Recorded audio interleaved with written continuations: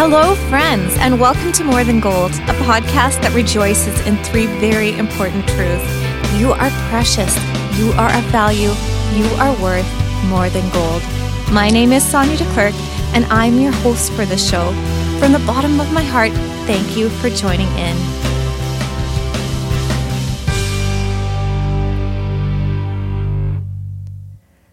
Hi, friends. Take a seat and let's talk.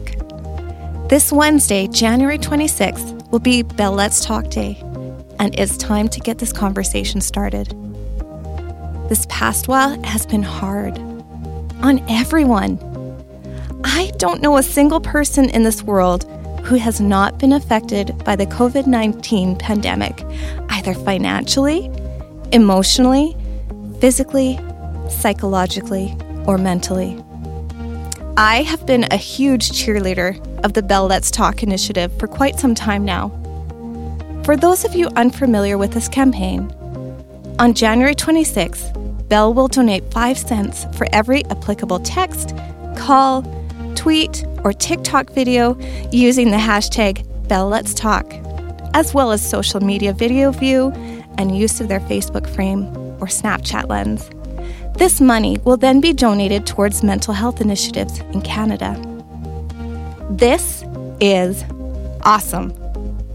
But what is even more powerful than the money raised and donated are the one-on-one conversations that will be happening all over our beautiful country and nation on January 26th. So this Wednesday, make sure that you reach out to your friends and loved ones. Check in. Don't be afraid to have a real conversation. For some, maybe even many, these conversations are difficult to begin. It's hard to talk about hard things, but it is the only way to break down the social stigma surrounding mental illness. My friend, you can do hard things. Initiate those hard conversations with unconditional love and compassion. And guess what? When we exercise unconditional love and compassion, things don't seem as hard anymore. This is the point when heartfelt conversation and dialogue can begin. So reach out, talk, and then listen. I cannot emphasize enough how important it is to listen. Be present. Be in the moment. Just be there. For those of you who know me, you will know that I will talk to anyone and everyone who will listen to me about mental illness and suicide prevention. The reason I am so passionate about this is because I am literally a suicide survivor in every sense of the word. I have lost far too many precious people close to me in my life to suicide. On my first podcast episode, I shared my personal story of navigating the pain of suicide, the very raw and real pain of what life is like after a family member dies by suicide. I shared how terrifying it was for me after my own near-fatal suicide attempt to return to life with any degree of normalcy, to face the world again, to choose to live. I shared how I was a first-hand witness and one of the first responders to the traumatic and tragic ending of life of a stranger who I could immediately tell had experienced some of the most intense struggles this world can throw at us. In this episode, I want to focus on suicide prevention. As a community, as a nation, as the entire human race, we must come together and be united in our efforts. The pandemic has not been easy on anyone, and I foresee a tsunami of need, particularly in regards to mental health and wellness, coming our way. It is time to take action and leave no man behind. So how do we do this? What does this look like? Where do we even begin to start? 1, conversation at a time. That conversation might begin with ourselves on a very intimate and personal level. Take a moment, right now even, to do an internal self-check. How are you doing? My friend, how are you doing? A word of advice that I give as a mother to my beautiful children is the reminder that when you feel, you can heal. My friend, I will ask again, what is it that you feel right now? There is no right or wrong to this question. Whatever it is that you are feeling right now, in this very moment, I want you to acknowledge it, name it, identify it, recognize it. Then, I want you to congratulate yourself for taking the bravery to acknowledge how you are feeling. Once you have done this, I want you to accept whatever it is you are feeling. You might be saying, hold on there, what on earth are you talking about? Do you seriously want me to accept how I'm feeling right now? Sonia, you obviously do not know the depths and darkness of my pain and suffering right now, because if you did, you would never tell me to accept those things. Dear, sweet friend, you are right. I do not know exactly how or what you are feeling, and I wish upon wish that I had the power to take away whatever it is that you are feeling that is causing you such hurt and such pain. I can, however, tell you from personal experience that the sooner you come face to face with whatever it is that you are feeling and accept that what you are feeling is very real and very much a part of you right now, the sooner you can begin transitioning to the healing process. Keep going. You're doing great. Finally, I want you to allow whatever it is that you are feeling at this particular moment in your life. This likely will be terrifying for you if you are experiencing anything that is painful. Let me make it perfectly clear that allowing yourself to feel whatever it is that you are feeling does not mean that you have abandoned hope and are admitting defeat. Rather, you are allowing yourself to take an honest and accurate inventory of your personal state of being. What level is your personal inventory at? Are you in a state of abundance? Awesome! I rejoice with you in that. Are you in a state of just breaking even? Hang on, we can work with this. Are you, my friend, in a deficit? Has everything in your personal inventory been taken from you? If so, hang on, my friend. Hang on.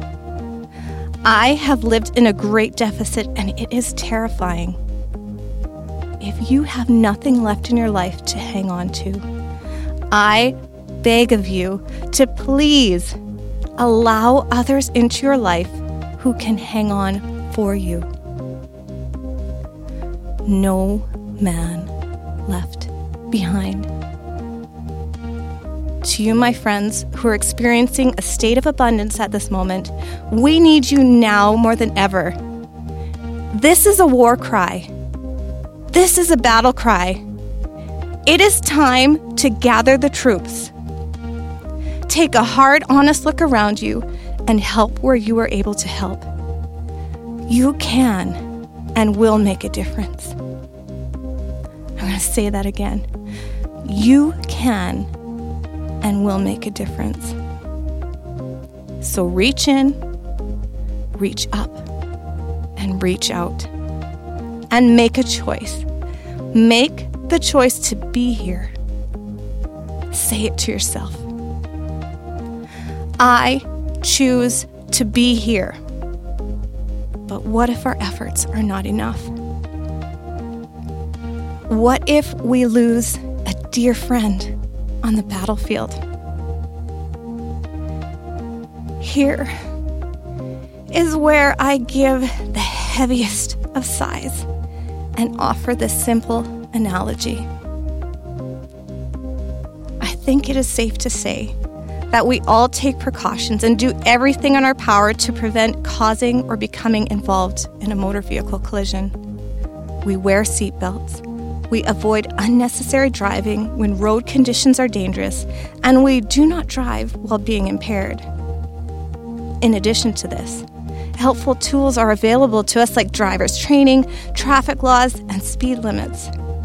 We have helpful members of our society who have dedicated their lives to fields of employment, such as police work, who enforce these very laws every single day without thanks and remind us that these laws were made and are being enforced to protect us and to keep us safe. Despite all this, motor vehicle accidents and even fatalities happen.